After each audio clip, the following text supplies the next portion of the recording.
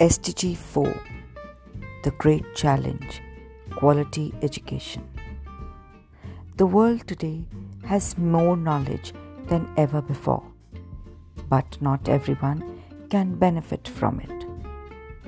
Globally, countries have made major strides in increasing access to education at all levels and increasing enrollment rates in schools.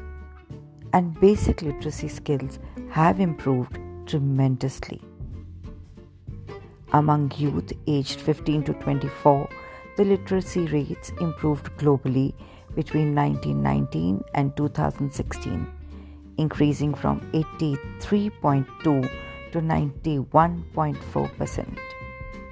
Completion rates in primary schools were 89.6 by 2016 and has witnessed a decline in recent years, dipping from 90% in 2012. Few countries have achieved gender equality at all levels of education. In addition, 1 in 5 children, adolescents and youth are out of school, including 64 million children of primary school age, 61 million of lower secondary school age, and 138 million of upper secondary school. Why is it important? Why am I talking about it?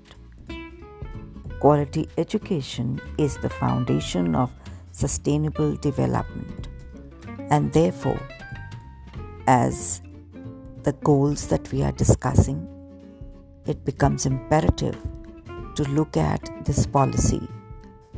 It becomes imperative that intervention, education becomes a force multiplier, which enables self-reliance, in turn boosting economic growth by enhancing skills and improving people's lives by opening up opportunities for better livelihoods.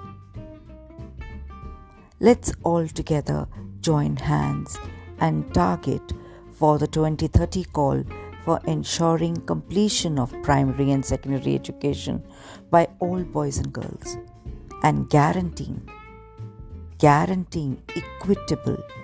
equal access to opportunities for access to quality technical vocational education for everyone.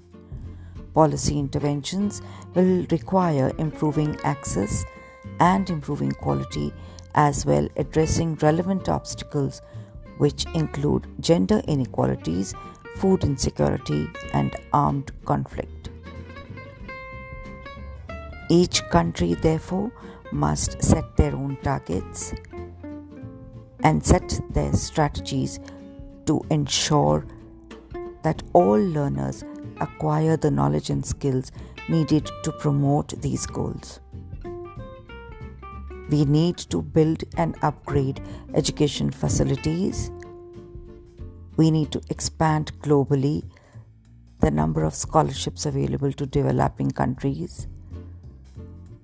We need to sustainably increase the supply of qualified teachers, including through international cooperation for teacher training in developing countries, especially least developed countries and small island developing nations.